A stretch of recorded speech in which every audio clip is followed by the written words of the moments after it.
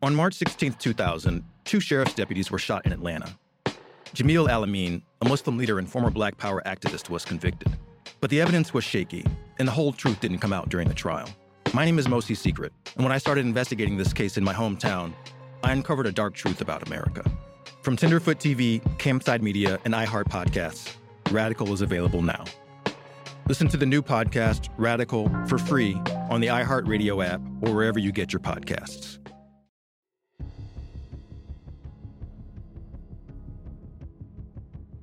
This is part 2 of my interview with Bruce Maffeo. Todd Kaminsky, did you have interactions with him? You know, here's someone who was at the U.S. Attorney's Office, very heavily involved in the drug case. Was he also involved in the murder case? No. No, he was not. No. I mean, I know Todd. Yeah. I wasn't, as I said, involved in the drug case. I'm certainly familiar with his involvement derivatively because of the transcript of the... We didn't prosecute the trial, but he had conducted the investigation. But I didn't have any direct dealings with, I guess, State Senator Kaminsky now. Yes. What I found interesting, and maybe it doesn't matter, you know, there's both Khalil and Muhammad Stewart, or Tef, they talk about this incident that transpires at the Apollo Theater. Mm-hmm. They both tell completely different stories about what went on. Does a jury see that? Do they not see that? Do you recall that? I certainly recall the incident. I don't recall, as I sit here now, the material differences. My recollection is Tef came in separately from... Well, Tef says that him and Jimmy were together. They walked into the Apollo Theater. Right. They walked upstairs. He grabbed the bottle. Right. Et cetera, et cetera. Khalil, and he says after that this all happens, Khalil meets them downstairs. Khalil's story is, I walked in with Jimmy, I witnessed this, I ushered Jimmy out a back door. So Stewart does not put Khalil in the room at the Apollo Theater. And they're different stories. Yeah, and I mean, I didn't know if that meant anything, or if that was something that the jury picked up on, or something that you remember. No, because I think the concentration on my focus on that was Abdullah. What I do recall is Abdullah picks up the narrative after the incident in the Apollo, and then claims he gets into a car with Jim. They go chasing some fellows over to East Harlem, and then there's a shooting that occurs. But I don't recall the specific variances about Stewart. I mean, that particular shooting was, really sort of background more than anything else. Sure. I mean, I don't think the focus of the trial was to deny some feud between warring rap factions. I mean, that really, if anything, was, in my view, somewhat of a distraction. The real focus, or at least what I tried to keep the focus on, was the actual murder. Muhammad Stewart, tell me your interpretation of him versus, you told me what you felt about Khalil Abdullah. How about Muhammad Stewart and his testimony, and how you felt about that? Well, I think in the first trial, and this goes back to something we said before, the differences between the first trial, I think that Stewart in the first trial came across as a violent thug, and a remorseless one at that.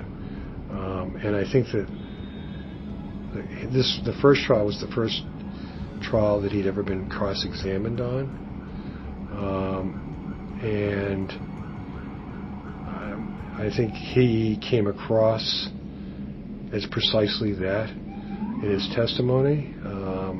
He was somewhat soft-spoken, but when you ran through his sheet, it was a pretty aggressive sheet, and there was actually a fairly significant moment in the first trial where I confronted him about a murder that he denied, having been involved in, but which he was caught flat-footed on the first time. And I think that, that was one of those moments in the courtroom where it may not show up in the transcript, but it was fairly dramatic. I think when I pressed him on it, he says, well, I can't recall. So, I think House Stewart, my guess is that how Stewart came across in the first trial was probably the most significant event, at least from my perspective, in the case. I think, again, I didn't speak to the jurors. I don't know what they were thinking, but being in the courtroom and trying to sort of look at things objectively, I think Stewart hurt the government in the first trial. It was just too much violence in one person for, I think, a lot of people to stomach, and I suspect that had. Abdullah, by contrast, it had a couple of pistol whippings and robberies, and a lot of crimes, for sure. But Stewart was a violent guy, and even though he had a somewhat soft-spoken way about him, the record of the violence and the graphic testimony that I was able to elicit about the violence, I think, put the government back on its heels in the first trial. I think in the second trial, the same points got made, but at this point, Stewart had my number.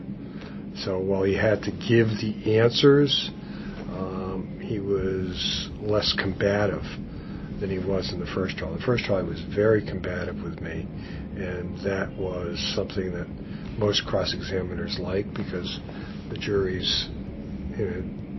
trials are very intimate settings, even though it's a formal courtroom, and there's a lot of stuff that doesn't reflect it in the transcript as far as body movements, silences, pauses, looks, that permeates with the jury, doesn't necessarily find itself reflected in the trial transcript. So, I could be wrong. Like I said, I've never sat as a juror, and I certainly wasn't a juror in this case, so who knows? They probably, if you asked one of them, they'd say, well, no, we didn't think that at all, but yeah. That was my perception. So the third person, as you said before, I think, Abdullah and Stewart are periphery, almost a distraction maybe to the main. Now you get to Brian McLeod. What were your thoughts about him? What were your thoughts about his testimony and your interactions with him? I think with McLeod, McLeod perceives himself as being a more intelligent fellow than perhaps is necessarily the case, but he was articulate for sure. McLeod's testimony, depending on what portion of it you went to, either supported Jim or sunk him. McLeod's testimony on direct and in the second trial, redirect, was that Jim Roseman had never told him to murder Lowell Fletcher, and that this was, by implication, a beating that went south, and there was some significant other evidence that corroborated that.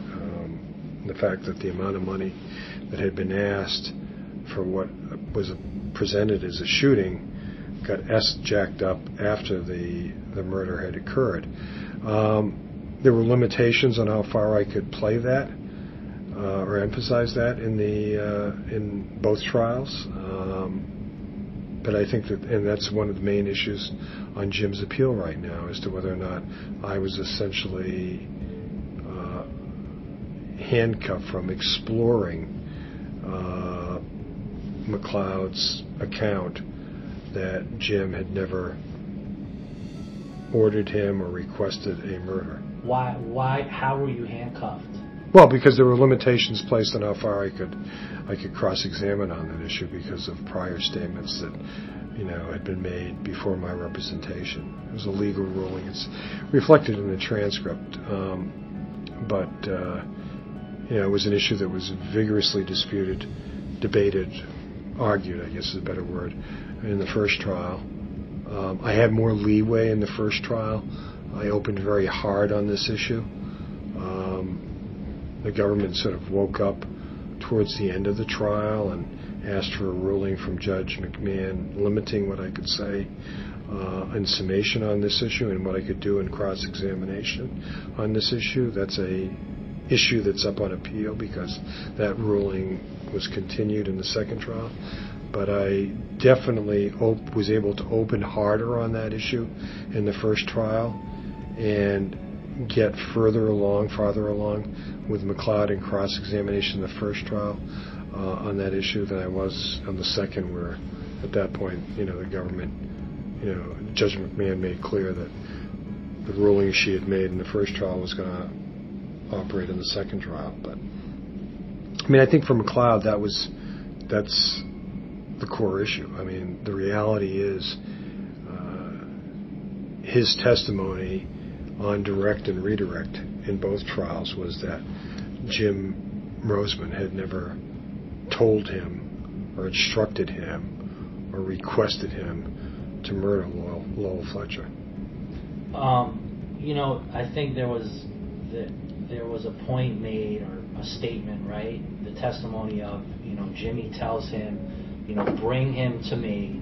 I'm going to hit him so hard and so fast, or something to that effect, right? Right. Which could, on the surface, mean I just want to punch the guy, want to beat him up.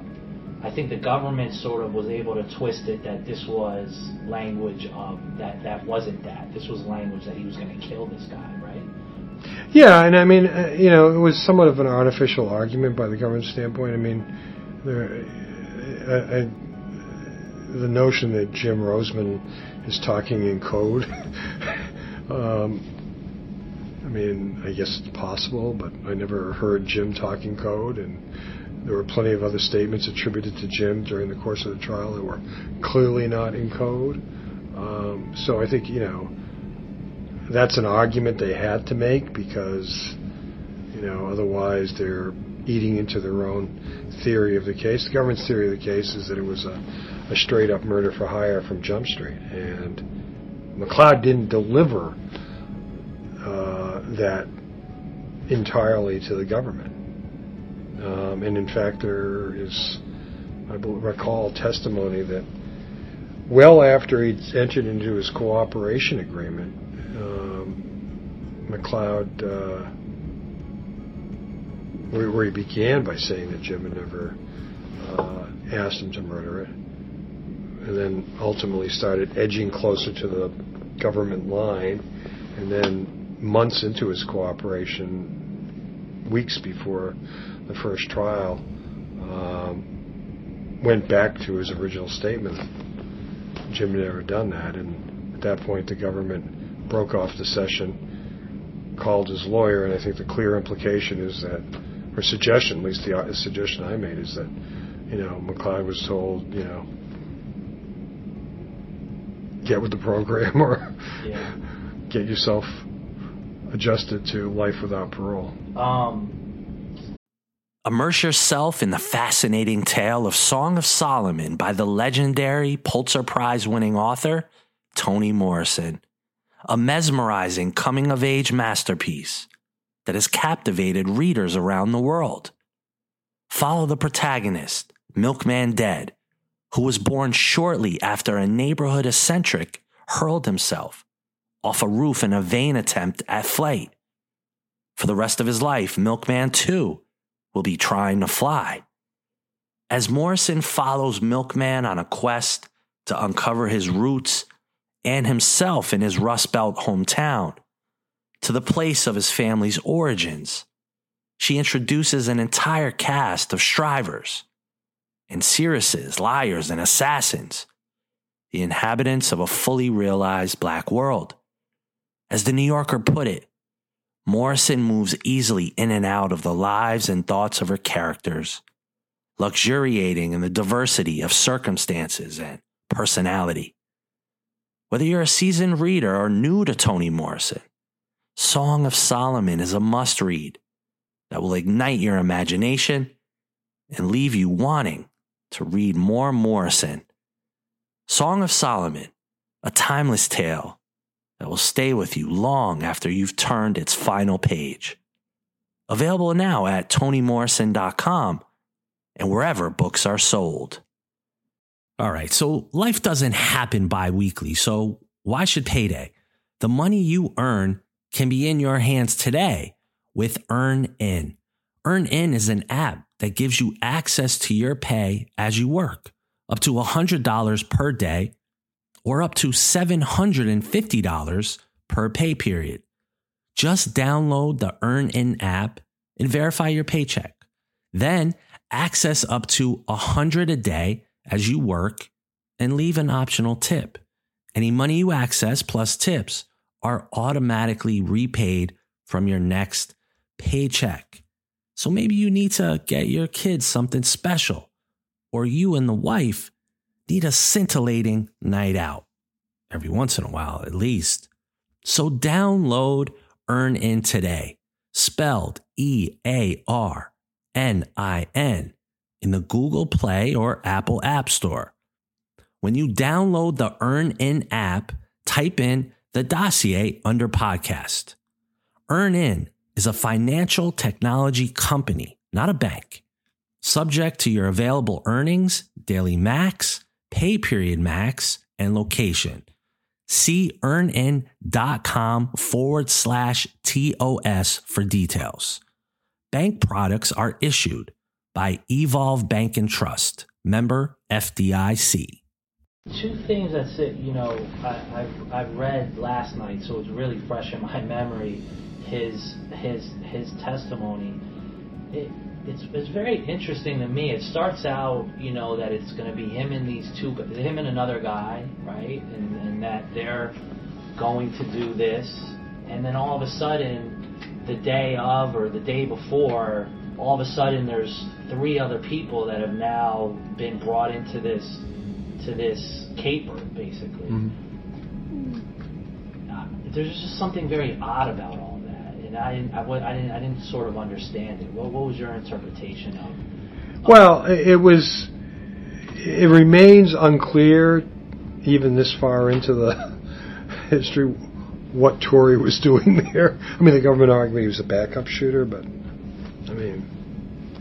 other than the fact that he just rolled up on the scene, it's not clear that there's any basis for this. I mean, McLeod basically presents it the way you did, which is that he expected it was he and the other fellow, and he shows up, and all of a sudden, Tory's on the scene, and I think his testimony is that at that point the penny dropped, and he realized this wasn't a beating, this was going to be a murder. But it was all very unclear as to what was going on. Tory didn't fire any shots.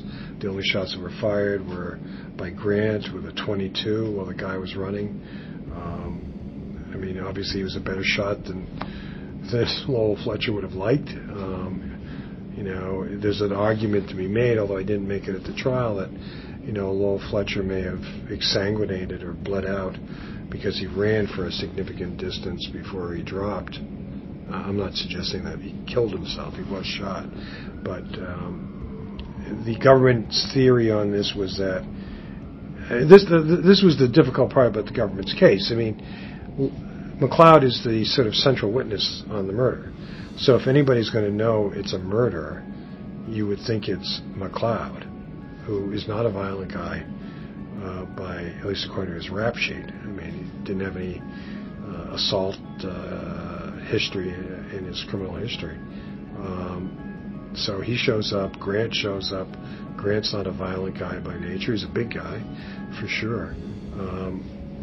Had all the indicia of a beating until Grant goes ahead and goes off the rails, fires, I think, 6 shots, and hits him with, if not 6, close to 6 shots, which has to place him in the marksman range for street criminals.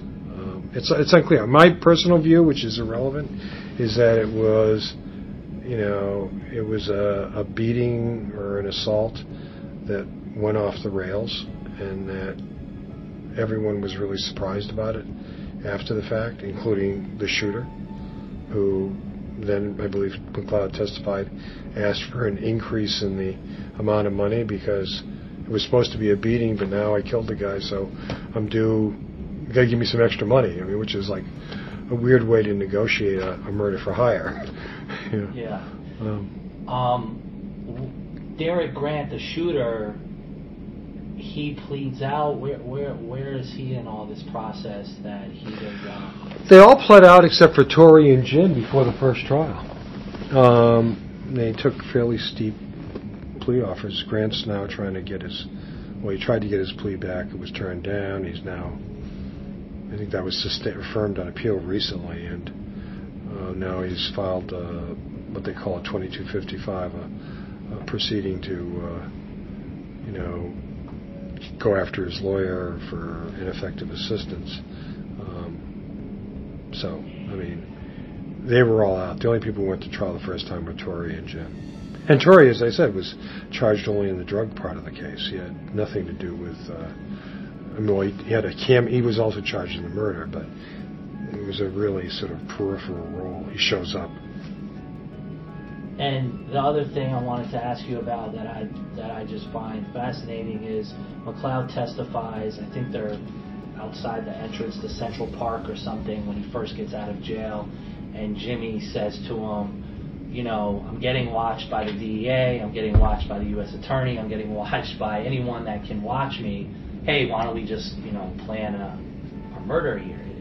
It just sounds, I don't know, it just sounds so odd to me that, someone in Jimmy's position where he was, and knows he's under surveillance is now going to plan this murder under. Well, look, you're right. Just hold on 1 second before you answer. I'm sorry, just think about your answer.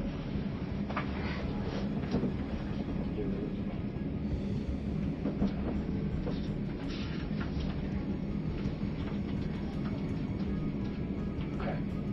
Good. Right. I mean, look, Jim is probably the better person to answer that question than I am. All I do know is that based on the evidence that I saw, there was substantial evidence to argue that this was, at worst, intended to be a beating or a shooting, not a homicide. I don't think, you can't get around the fact the guy was killed, but if this were a murder, McLeod is the last guy you'd go to. I mean, just because he's not a gangbanger. I mean, he's basically a low-level drug dealer, with a fast line of talk. I mean, he's not the guy I would go to if I wanted to take somebody out. Not that I would ever do that. The testimony of John Heinz and the cell phone tracking. What did you think of it? Was it convincing? It was a mess the first time. Yeah. I mean, the government just got tripped up in its shoelaces with it. It became like, a complete distraction. It was supposed to be the resounding finale, and it turned into a lot of gibberish. They shortened it up significantly the second time. But the first time, it was even the prosecutors, I think, would agree that it was not the knockout punch that they were holding. And the cell phone testimony, the cell site testimony went so far. I mean, of all the meetings that McLeod claimed to have had with Jim, some of them were backed up by cell site testimony and others were not. So it was half full or half empty, depending on how you looked at it. But the way it was handled the first time, they heaved it out. It was drawn out. It was boring. The jury was falling asleep. It was not the resounding finale I think the government had been hoping for. Second trial, they cut it much shorter.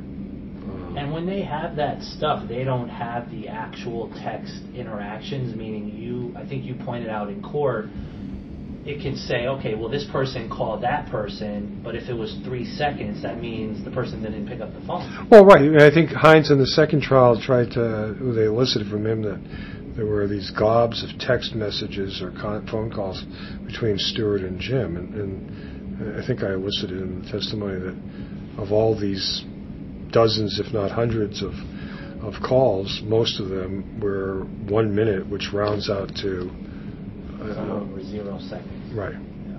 So, I mean, what it reflected to me was that Stewart was basically a hanger-on trying to reach Jim and failed to do that more often than not. Did it matter to the jury that Jimmy and the cell phone testimony was in Miami and not even in the New York area? I don't know. You'd have to ask them. Apparently not in the second trial. Yeah. I mean,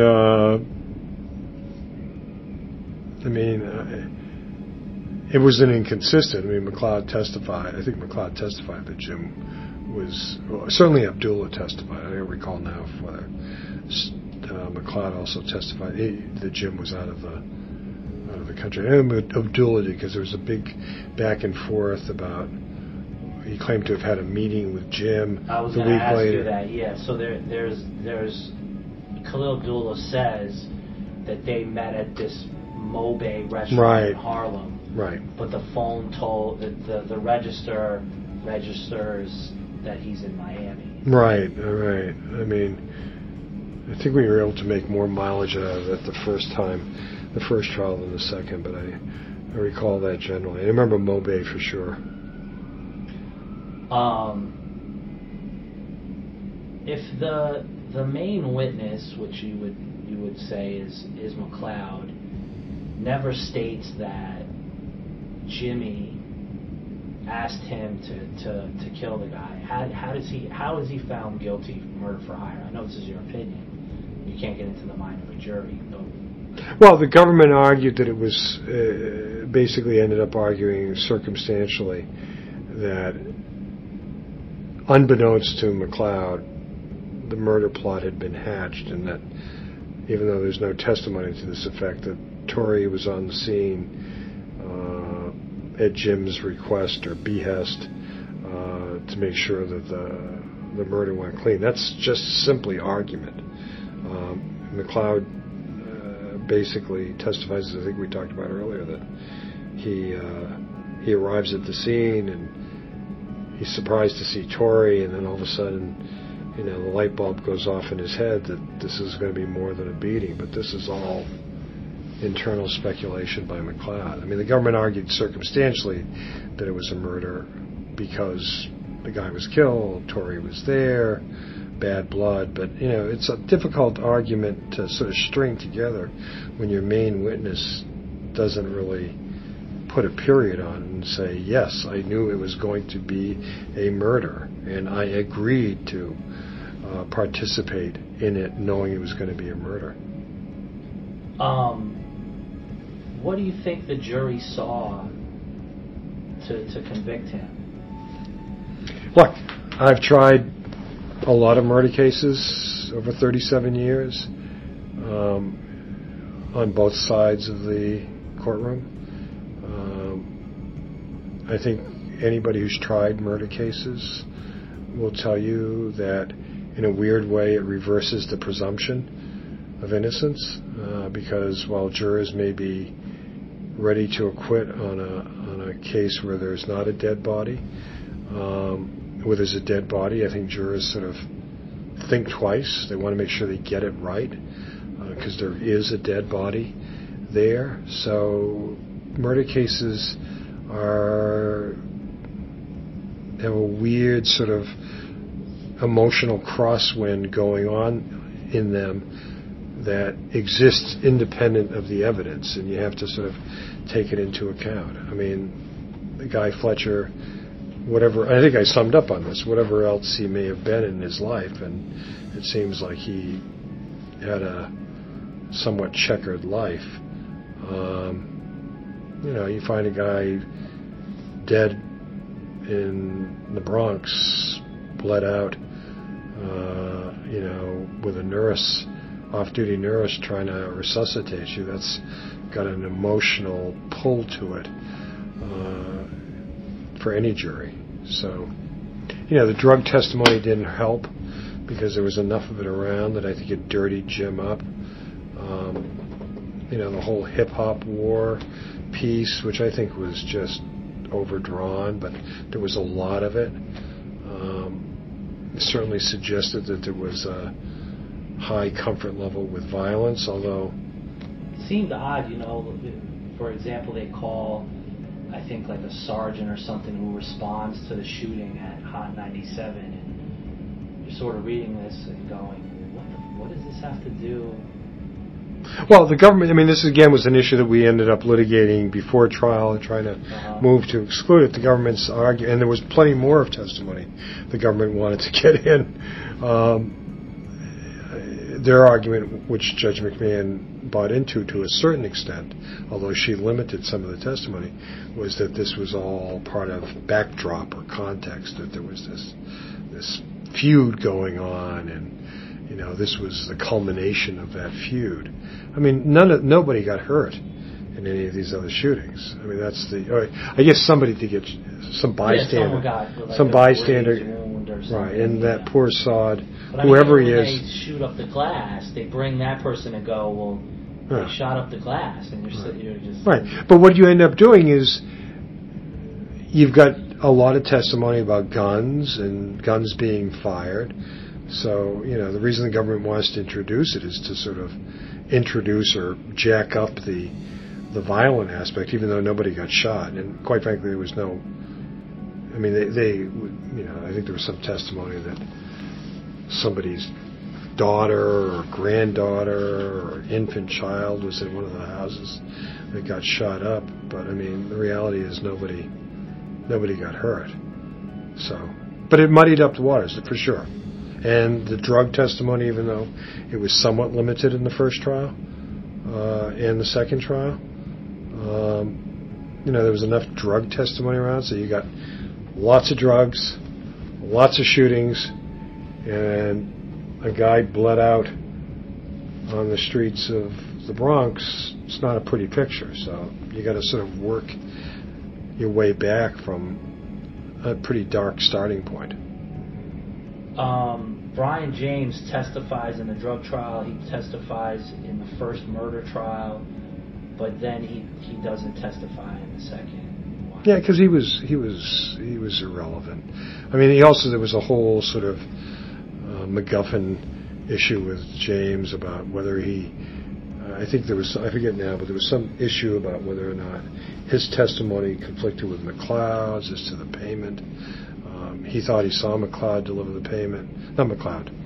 He saw Abdullah deliver the drugs, the money for McLeod. Abdullah denied that, so there was this headbutting between the two of them. He really had very little to add. I think the only piece he had to add in the first trial was some comment or statement he attributed to Tory after the shooting. So I think they made the intelligent decision that they didn't need him for the second trial. All he did was muddy up the water on a small piece of Abdullah's testimony. And that goes to the problems with the retrial. They're smart people. They may not be the most experienced trial lawyers in the world, but they're smart people, and they get it, and they'll go back to the drawing boards and dissect and trisect the testimony and figure out a better mousetrap for the second one. That's just part of the problems with doing a retrial.